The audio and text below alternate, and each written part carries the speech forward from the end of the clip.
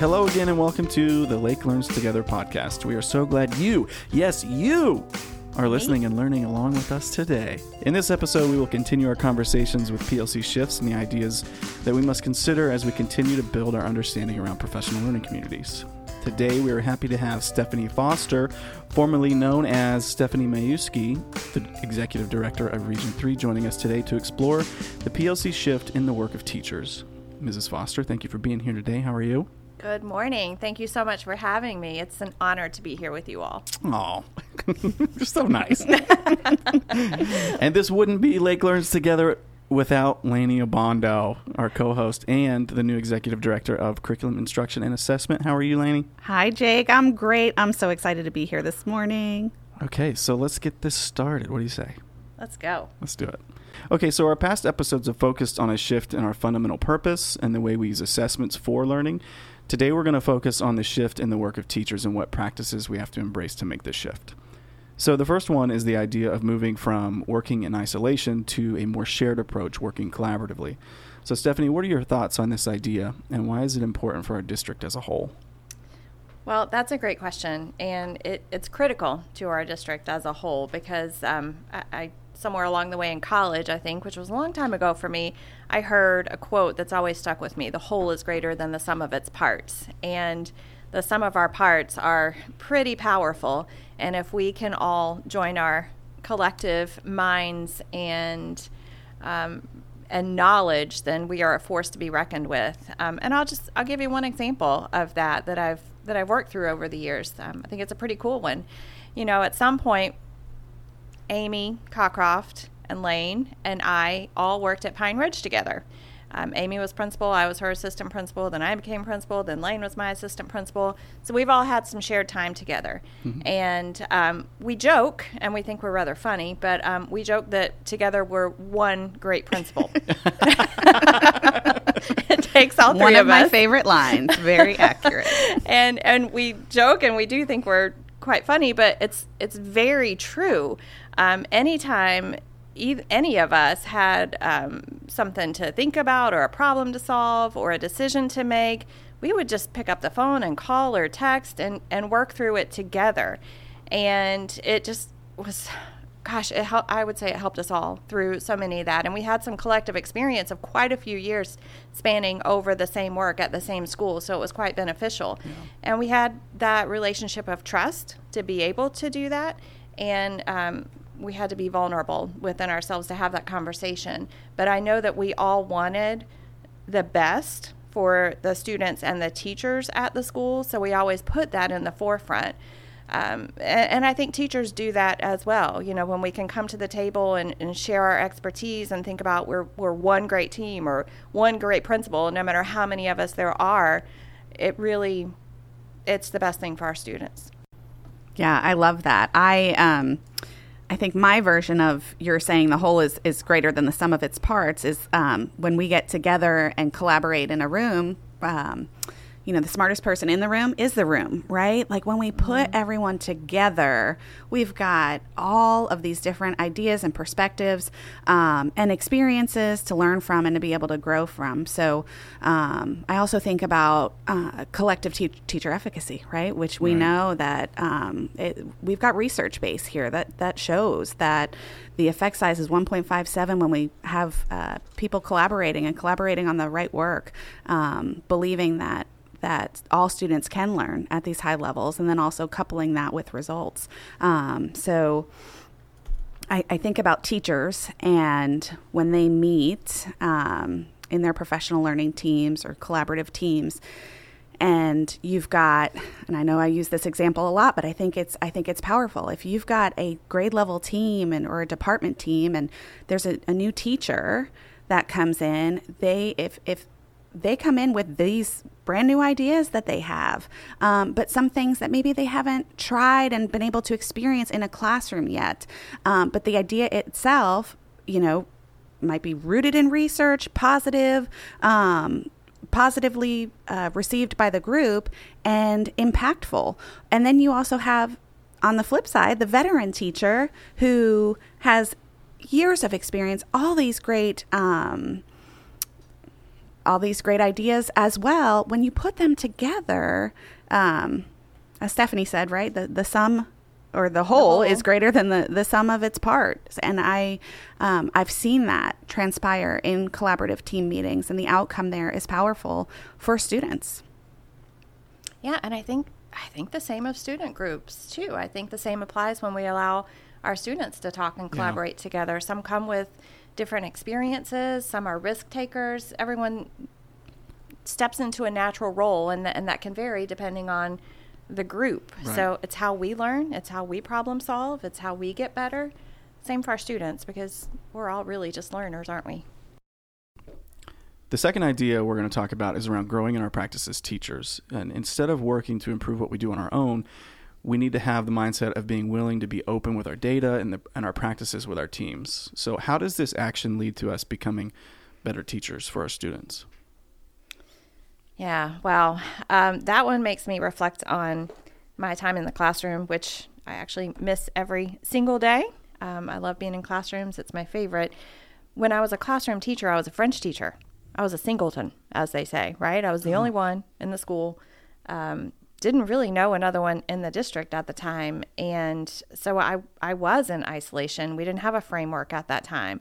I would love to step back into that role with what we have now and what we know now, and be able to collaborate with other teachers on my campus or even at another school teaching the same content or using the same instructional practices, because we do have a collective responsibility for our students, and that would be powerful, and I would be so much better to have that opportunity. Mm-hmm.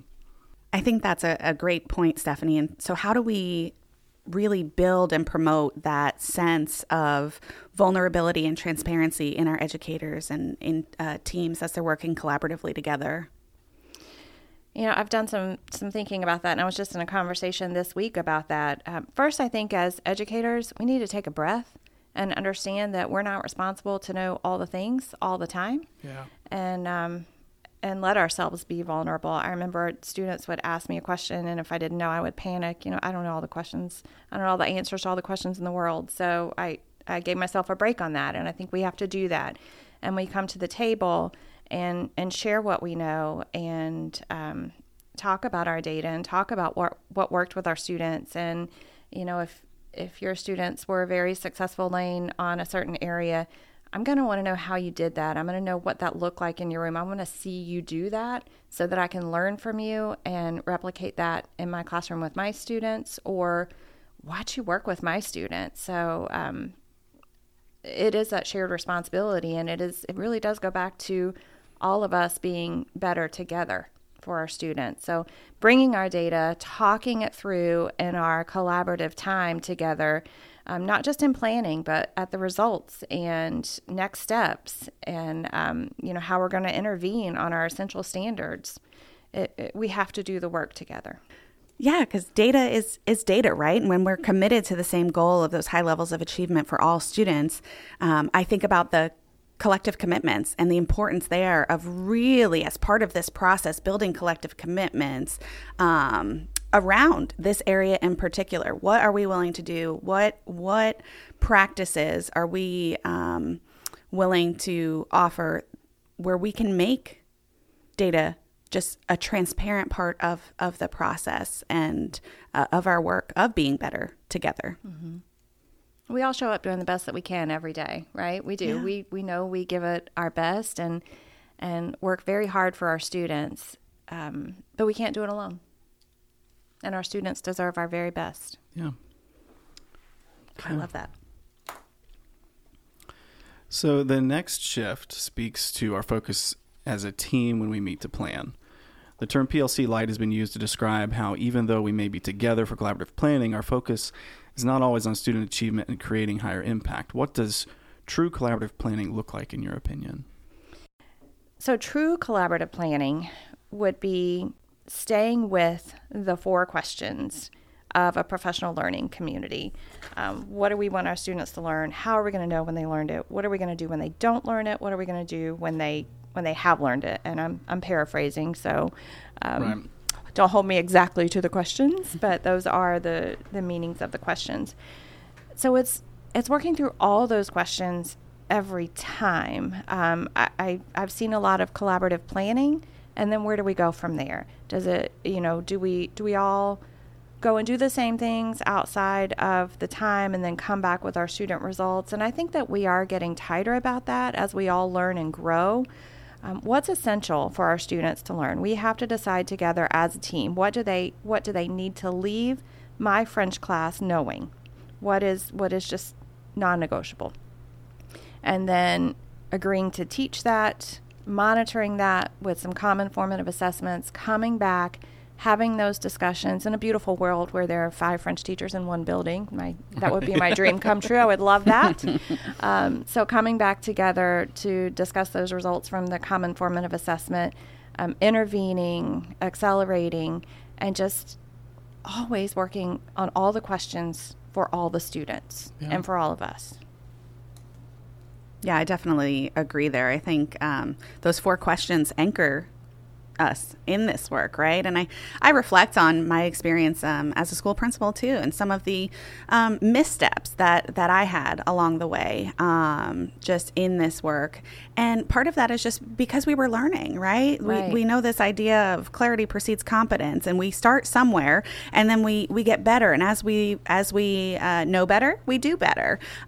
So I think some of that, it's not that doing PLC Light is just a bad thing and not okay. It's not our goal, right? So if we're starting somewhere, that's our starting place, and then we grow, we continue to refine and develop and stay rooted in those 4 questions, and I think our practice improves. And I think we also have to have collaborative teams and a school that is focused on the mission, vision, values, and goals, right? We have to be anchored in the foundational elements of the PLC process in order for our collaborative teams to understand more of the why, like that they've established as a school behind the work, and what is driving them as a team. What are their goals that they're working towards? Absolutely. And I can appreciate that you said it's not bad work. It's just, where we are is where we are. So, but we do have the responsibility to understand and keep growing and learning. Now, I'm reading Learning by Doing again right now, actually twice, in two different book clubs and or book studies rather. And it's beneficial to me. I've read it before, but I'm reading it again with the lens that I have today in the work, and I'll pick something up and I'll want to do better. So, right, it's not a fault where we are now. We're in a great place. It's just continuing to grow and push that and help each other in that work. Right. So one of my favorite ideas in the shift in the work of teachers is how we must look at the students in our grade level or subject area as our students rather than my students.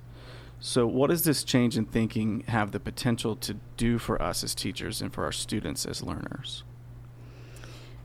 So powerful to say our students rather than my students. All the students in the building, all the students in the region, all the students in the district, or all the students are ours. As educators, we have a responsibility to all. So we do have that collective responsibility to call them ours. If we can get to a place, and we're getting to a place where we have the guaranteed and viable curriculum, the same expectations for our students, we offer them the same opportunity.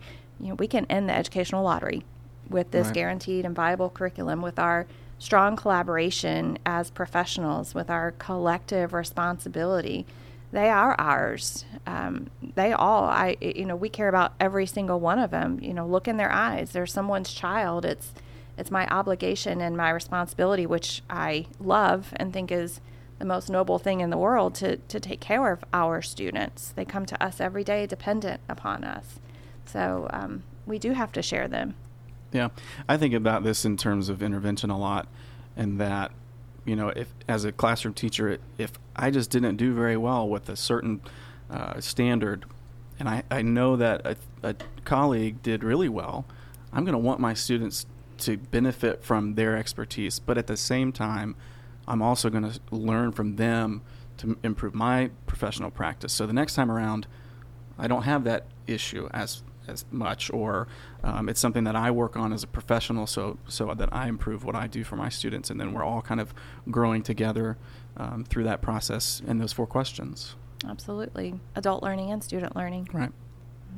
So let's wrap up today's episode with some final thoughts. Mrs. Foster, what are you thinking over there? Yeah, well, thank you. Well, I appreciate the conversation, because it's just always interesting to engage in conversations with professionals, and I'm sitting here thinking and reflecting. As we had this conversation today, I really started to think about valuing each other's perspective and coming to the table together with common results or a common curriculum, so that we can have a conversation based on the same things for our students. And until we can come to that table together with a guaranteed viable curriculum, essential standards, results from a common formative assessment, and share that with each other, we don't necessarily know our strengths as educators and our opportunities to learn from each other. So we have to sit at the table and share that information candidly and learn from each other and embrace the power in that conversation, so that we all can get better. I love that. And I think the work of the PLC process, they talk a lot about the moral imperative of educators. And I think that what you said just speaks to that, right? Like, we all want to do our best. We all come to the table, to the profession, wanting to do the best we can for our students. And there is power behind that collaboration when we're also transparent enough, right, to look at the data and to consider that all students are all of our students, right? Mm-hmm. And then work towards achieving higher results for them collectively. Well, that's all we have time for today. I want to thank Mrs. Abondo and Mrs. Foster for coming to join us for this episode. Thank you, and join us next time on the next episode of Lake Learns Together. Thank you. Thank you. It was an honor. And if you're in Mitcham, Merton, England, hello. Woohoo! Hello from Mitcham,